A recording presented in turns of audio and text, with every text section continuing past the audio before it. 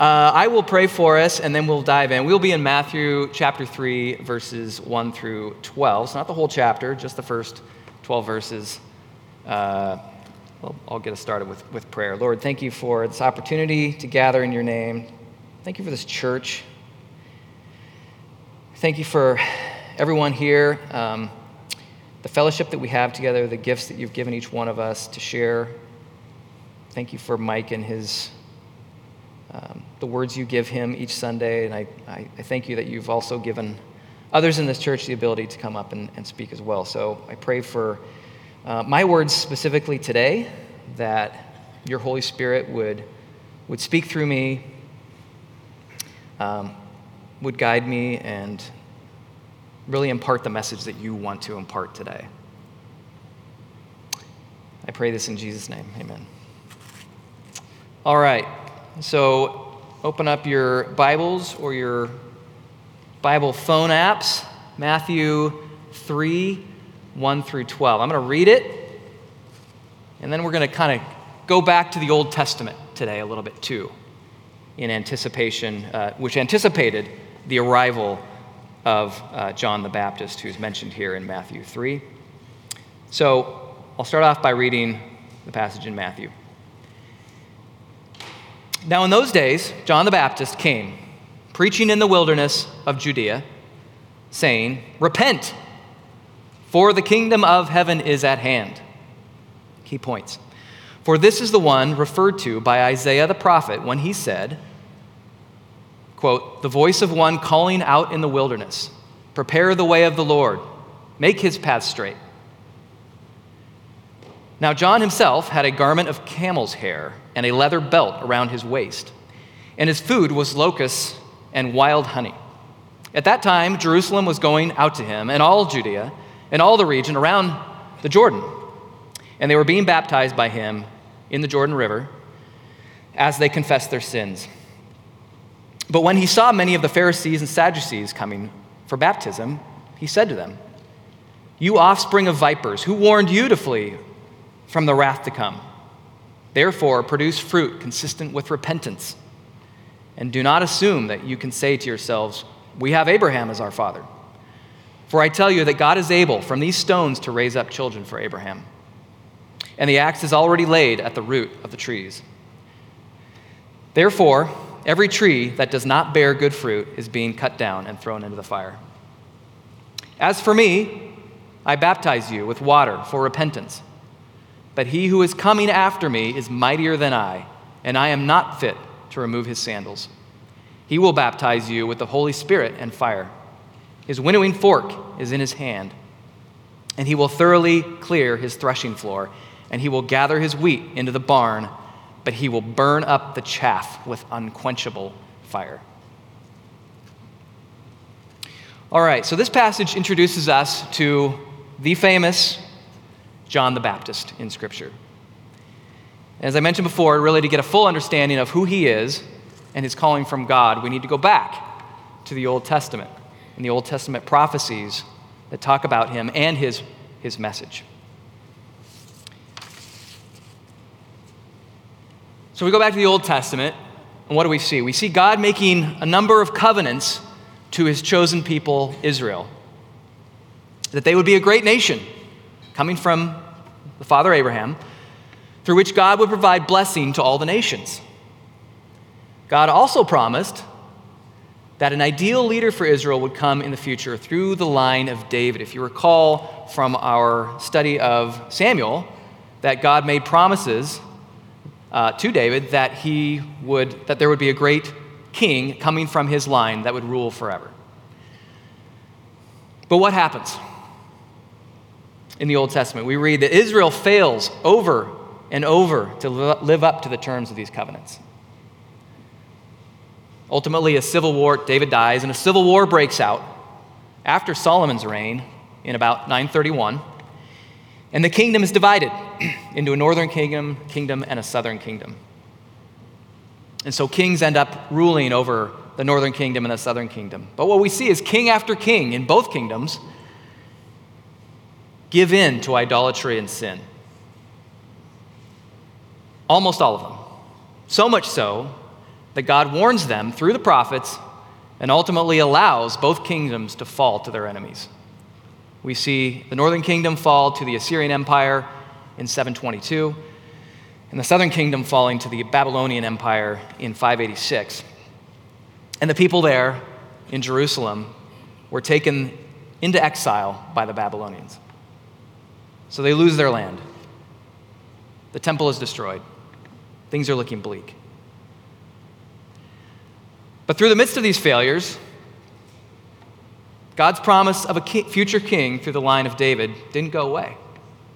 The covenant still stands. Amidst the chaos, we get a prophet by the name of Isaiah, who reminds Israel of this in chapter 9.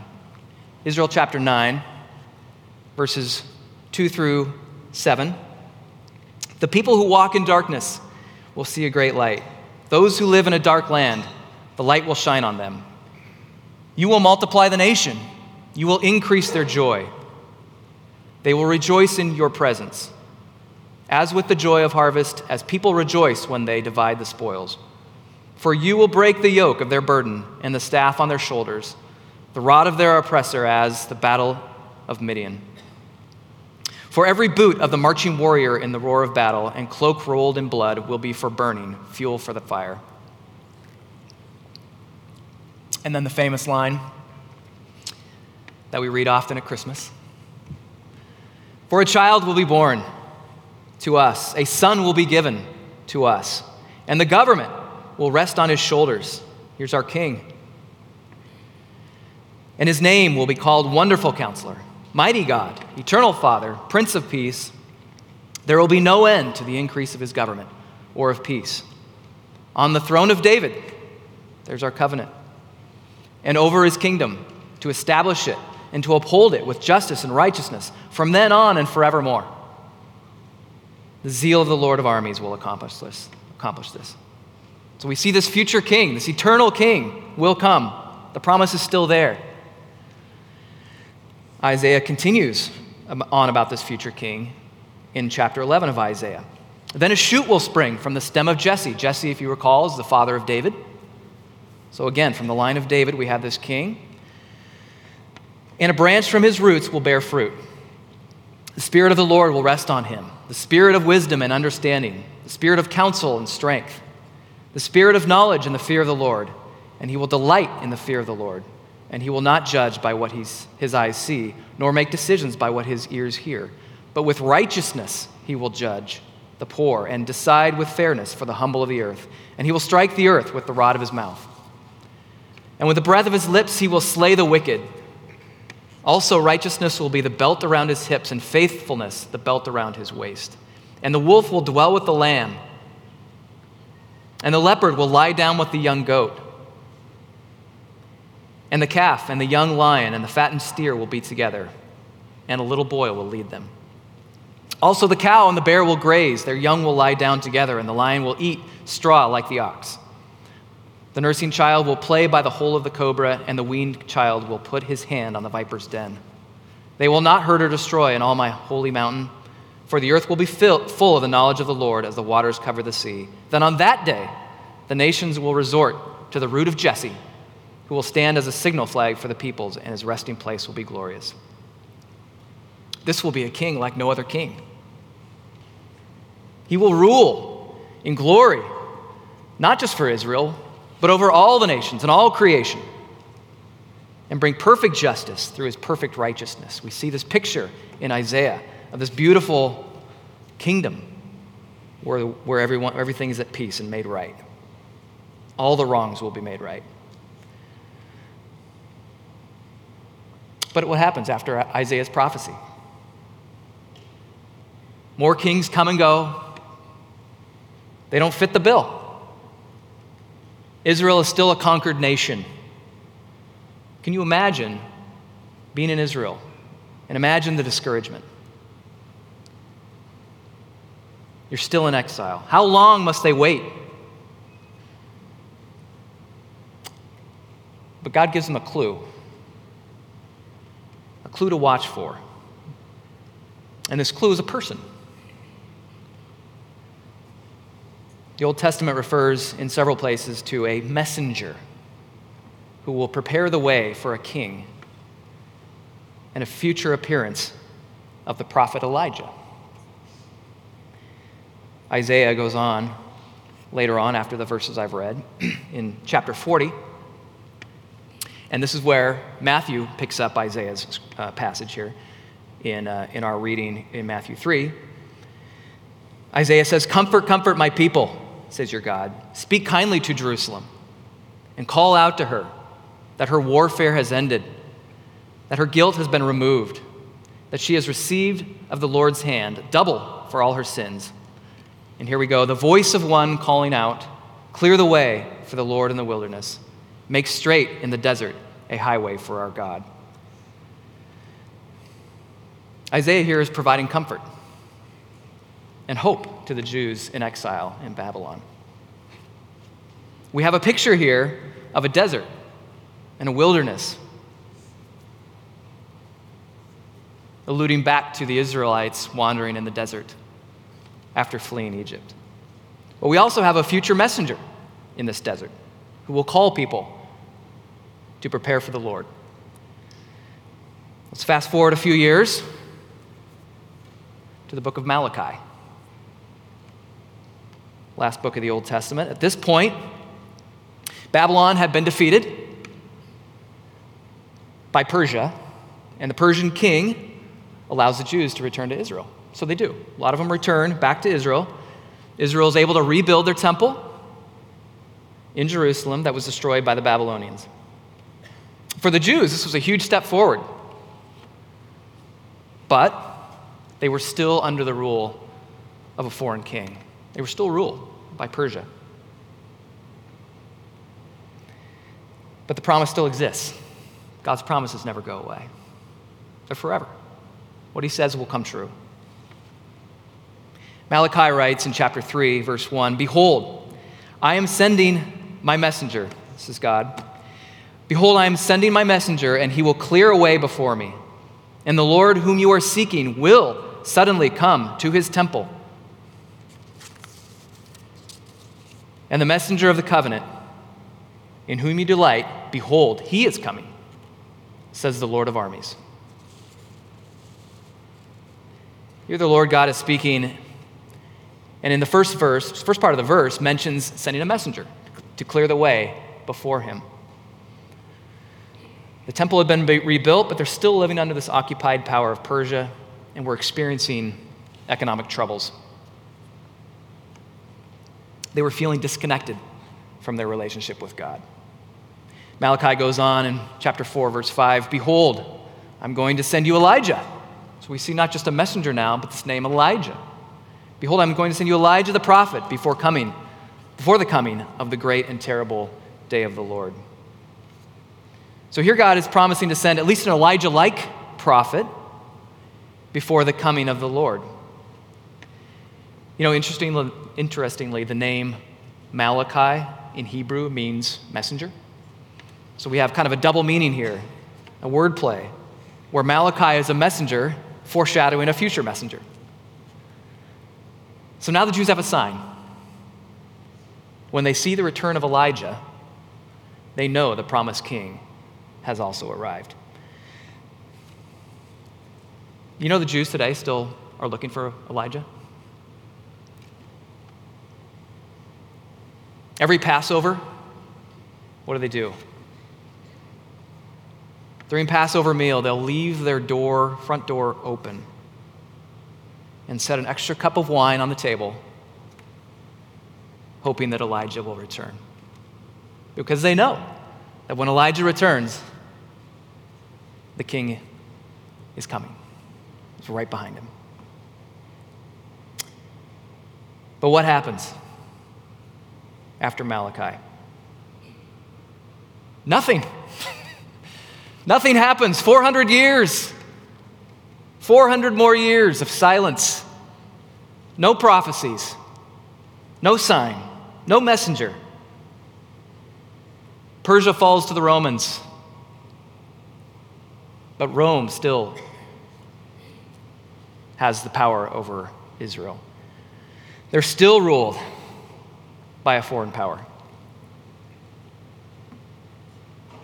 Can you imagine what the Jews were thinking during this time? God has made these promises for a Messiah to save them from their enemies and to bring them back into the fullness of God's grace.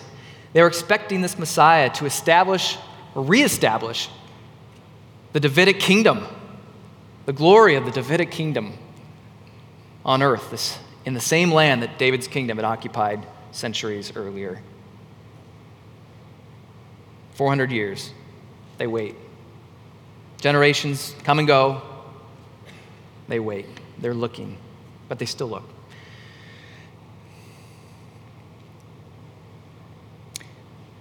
Now we come to the New Testament. A little bit of background on John the Baptist. Matthew's gospel doesn't go into Matthew's background, but Luke's gospel does. So Luke's gospel captures John's birth. He's born to a couple, a very old couple. His mother, Elizabeth, was old. She was barren. She really shouldn't have been able to have kids. But like Sarah in the Old Testament, God provides a way. Both Zechariah, her husband, and Elizabeth were righteous before the Lord. Zechariah was actually a priest in Jerusalem. And one day, while Zechariah was burning incense inside the temple, the angel Gabriel appears to him and says that Elizabeth would bear him a son, and he shall call his name John. And John should not drink wine or strong drink, and will be filled with the Holy Spirit, even from the womb. Luke 1:16 and 17 says that Gabriel tells Zechariah, and he will turn many of the sons of Israel back to the Lord their God. And it is he who will go out as a forerunner before him in the spirit and power of Elijah, to turn the hearts of fathers back to their children, and the disobedient to the attitude of the righteous, to make ready a people prepared for the Lord. Now, Zechariah had some unbelief initially about his wife actually being able to conceive, much like Abraham. And thus he was rendered mute during the pregnancy until John was actually born. The angel Gabriel actually visits Mary as well and tells her, if you recall, that she will conceive of Jesus through the Holy Spirit, and tells her also of Elizabeth's pregnancy. So then Mary goes to visit Elizabeth, and when she enters Elizabeth's home and greets her, remember what happens? The baby leapt in her womb. John leapt in her womb. I picture him doing sort of these jumping jacks or something in the womb.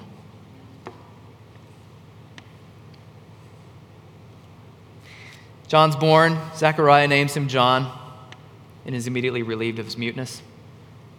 He praises God. But fear came upon all the people, all the neighbors surrounding this. And all the circumstances of this get spread throughout all of Judea. Who is this man, John? Why is he named John? No one in Zechariah's family was named John. That wasn't a family name. Zechariah was told to name him John. But something special, obviously, with the muteness, the name, something special was obviously present. And God was obviously working through the situation. Then what will this child be, they were asking. So we can clearly see the connection between the Old Testament prophecies and the appearance of John on the scene. Matthew 3, our passage, specifically says that John is he who was spoken about by Isaiah. John's whole message is turning the hearts of the Jews who are wandering in their spiritual desert to repentance. Jesus himself speaks of John later in the Gospel in Matthew, which we'll get to in chapter 11, but I'll read part of it now. Chapter 11, verses 10 and 11, or 10 through 15. Jesus says, "This is the one about whom it is written," and he quotes here Malachi 3:1. "Behold, I am sending my messenger ahead of you, who will prepare your way before you. Truly I say to you, among those born of women, there has not arisen anyone greater than John the Baptist. Yet the one who is least in the kingdom of heaven is greater than he. And from the days of John the Baptist until now, the kingdom of heaven has been treated violently, and violent men take it by force. For all the prophets and the law prophesied until John. And if you are willing to accept it, John himself is Elijah who was to come. The one who has ears to hear, let him hear. Here Jesus definitively calls John the Elijah who was to come as prophesied in Malachi 4:5. So is he Elijah? He's not Elijah, but he's the Elijah type messenger that the Jews were longing for. He even looks like Elijah. In Elijah's time, he wore camel hair and a leather belt. We read about that in 2 Kings 1:8. Here we have John in the same garb. We also find him eating locusts and honey, which actually, if you're in the desert for a long period of time, it's not a very unusual meal, quite frankly. That's kind of what's out there. But at the same time, it is the food and the garb of someone who's poor, someone who's not pretentious, someone who's taken a no-frills approach to his message and focusing on the message at hand. He was not out for material wealth or riches. He had no alternative motives. His only desire was to fulfill his calling to herald the coming of the Messiah. So what are the main points of John's message that we read here? I'll give you two main points. Repentance and the kingdom of heaven is near. Repentance. Repentance here, John says, is marked by confession and baptism. This week is Halloween. For those who celebrate Halloween, many will celebrate it. October 31st, we'll celebrate it in some fashion. We'll dress up in costumes. We'll get candy. Walk around the neighborhood, whatever. But a few of us might also take the moment on that day to celebrate Reformation Day, also October 31st. That marks the day in 1517 when Martin Luther posted his 95 Theses on the door of the Catholic Church in Wittenberg. You know what was number one on his list? What was the number one thesis?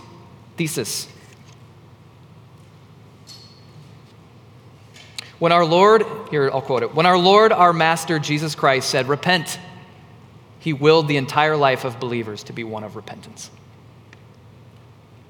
This is John's message. So what does it mean? It means to change one's mind, turning away from one way of thinking and living to a different way. Baptism here symbolizing the cleansing of sin and passing safely through the waters of judgment and death. We see this throughout Scripture, the water symbolizing passing safely through. We see the Noahic flood. We see the parting of the Red Sea. There's other examples. We just had a baptism service not too many weeks ago where Mike spoke a lot on the meaning of water in the Old Testament. But repentance is a difficult message to give. It's a difficult message to receive. Nobody wants to be told they're wrong. But we need to hear it. We need to hear what the right way is. John actually loses his life for doing this. We'll get to that in Matthew 14, but what we find out is Herod was beheaded for his trouble by Herod the Tetrarch. Why? Because he called out Herod for sleeping with his brother's wife. Told him to repent. Herod didn't like that. Put him in prison. And ultimately, at a banquet feast, John's head gets delivered out on a platter for all to see. But repentance is a good thing, is it not? It's not just stopping doing bad things, but start doing the good things. The good things that lead to flourishing. The flourishing life with Jesus. Doing the right thing is showing loyalty to Jesus the King. John is saying here that Jesus the King is coming, and you need to prepare for your loyalty to him. Now is the time for choosing. Your loyalty to the King will be a blessing. Loyalty to something or someone else makes you an enemy. That leads to the second point. John is here heralding a new kingdom of heaven. We read about the kingdom of heaven elsewhere too. It's sometimes called the kingdom of God, found in other gospels. But the Jews at this time, again, were waiting. They were longing, as we talked about before, hoping for this Messiah to form a new kingdom, an eternal kingdom. But their idea of the kingdom was very different from what the kingdom that Jesus was going to bring. They expected an earthly kingdom along the lines of David's earthly kingdom and in the region of historical Israel. They expected heaven here on earth. But Jesus had a kingdom in mind that was spiritual. His kingdom would and will be physical, don't get me wrong, in the new heaven and the new earth. But what he wanted in the first coming is to rule people's hearts. And John says that this kingdom starts now. Starts now. Repent now. Get on board. Prepare the way of the Lord in your heart. Make his path straight. Remove the obstacles in your life that might hinder your reception of the Messiah and his kingdom. Well, word got around. All of Judea, Jerusalem, came out to see him. And we read here in Matthew that there was really three groups that came out to see him. We had sort of the common Jews who were longing for the Messiah. And we have the Pharisees and we have the Sadducees. We'll talk a little bit about who these guys are. We're going to read a lot about them later on, so it's good to know, lay the foundation for who these guys are. So the Pharisees, I'll talk about them briefly, but the Pharisees, they were really laymen, a layman's fellowship connected with the local synagogues. Okay, so these guys were heavily involved in the local Jewish synagogues. They adhered to strict, extensive, often extra-biblical traditions, which they rigorously obeyed, at least in public. Fanatical obedience marked the Pharisee, thinking that their obedience would lead them to their resurrection with God after death. Many focused on outward appearances while neglecting the weightier matters of the moral law and the spiritual meaning behind their showy ceremonies. Others were just hypocrites, saying one thing in public and doing the opposite in private. Then we have the Sadducees. The Sadducees often locked horns with the Pharisees. Okay? The Pharisees were more generally loved, I would say, or appreciated by the common Jews. The Sadducees were not. The Sadducees were in cahoots with Rome. They were the group who were removed from the common people. They were aristocratic. They cooperated with Rome. They rejected the Pharisees' extra-biblical traditions and only considered the Pentateuch to be the biblical canon. They did not believe in the resurrection. And in Sunday school, you learned that that's why. There you go. If the mic didn't pick that up. They didn't believe in the resurrection. That's why they were so sad, you see. Okay. You hadn't heard that? Maybe you guys had. Okay. Here John calls them, though, the Pharisees and the Sadducees, a brood of vipers. Ouch! They thought that being descendants of Abraham, that they were under the good graces of Yahweh. But John says God could use stones to raise up children for Abraham. An early sign that the kingdom of heaven would be marked not just by the ancestry of Abraham, but by the inclusion of Gentiles, those who weren't natural-born children of Abraham. For the Pharisees and Sadducees, the outward appearances and reliance on ancestry, power, or privilege will not grant citizenship in the kingdom of heaven. John says only a penitent heart and the indwelling of the Holy Spirit will grant that citizenship. And John illustrates the consequences for unrepentance.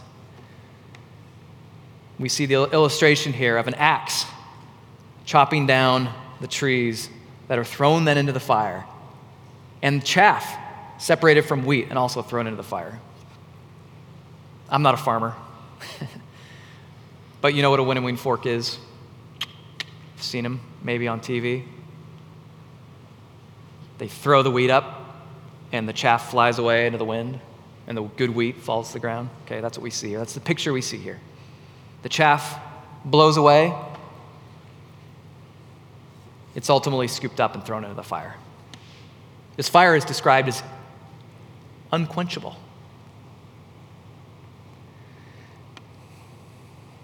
Repent.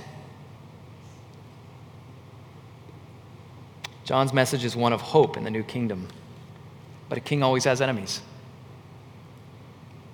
His message is a warning to those enemies. Repent. Be baptized with water so you can avoid the baptism by fire by the new king.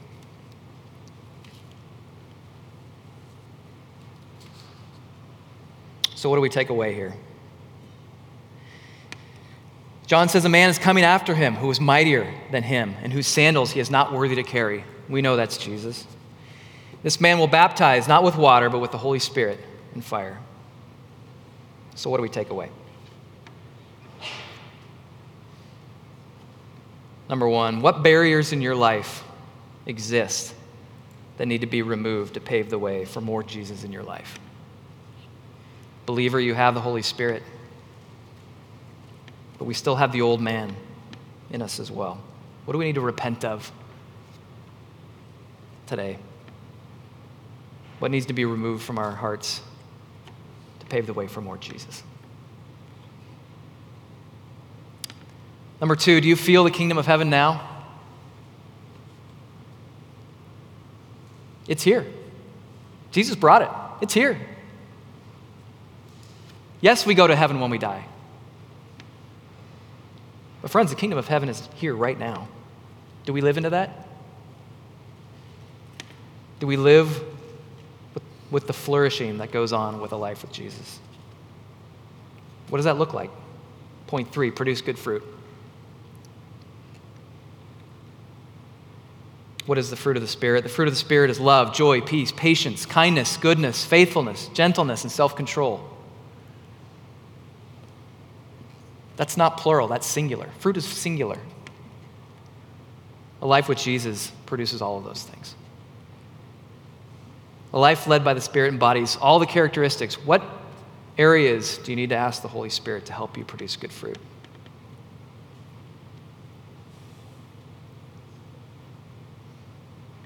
Point 4, God uses us to expand his kingdom to the ends of the earth. We're messengers too. As Malachi, as Isaiah, as John, later the disciples, we're his subjects. The kingdom is here and we are his subjects. And we've been given a command by Jesus to tell everyone about him. What John the Baptist started, we are here to continue. Do we do that?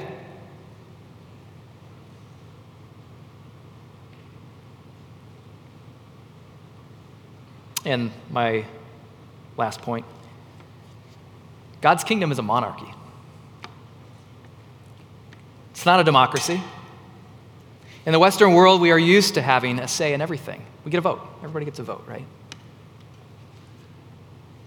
Our leaders represent the will of the people. This is a good thing. A democratic, constitutional republic is the best form of government that exists in this fallen world. Prove me wrong. If every man is fallen, then the power should be spread across as wide of a spectrum as possible and not be concentrated among the few or the one. A monarchy, in fact, is the worst form of the government that could be. A monarchy ruled by a fallen man is the worst. Power corrupts, and absolute power corrupts absolutely.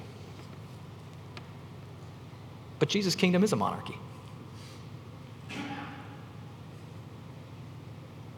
What if the monarch was all-powerful, all-knowing, all-present?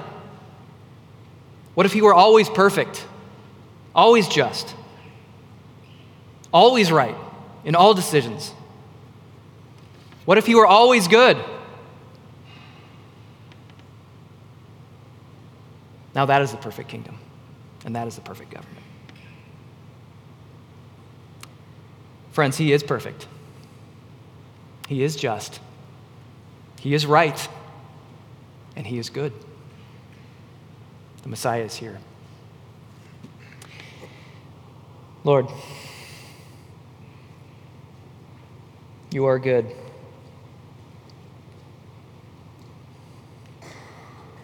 And we are so thankful that you are good.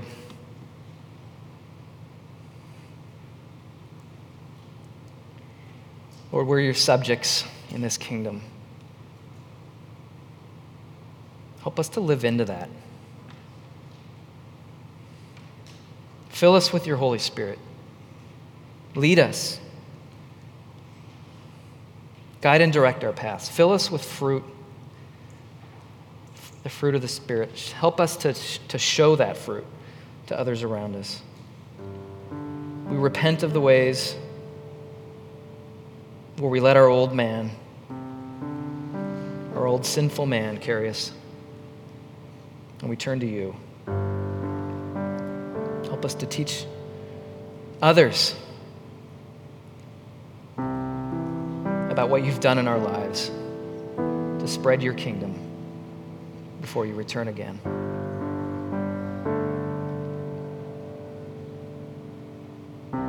We pray as a church that we would minister to those around us, minister to each other. We pray that that fruit of the Spirit would be evident in all of us here. We thank you that you're a good King. In Jesus' name.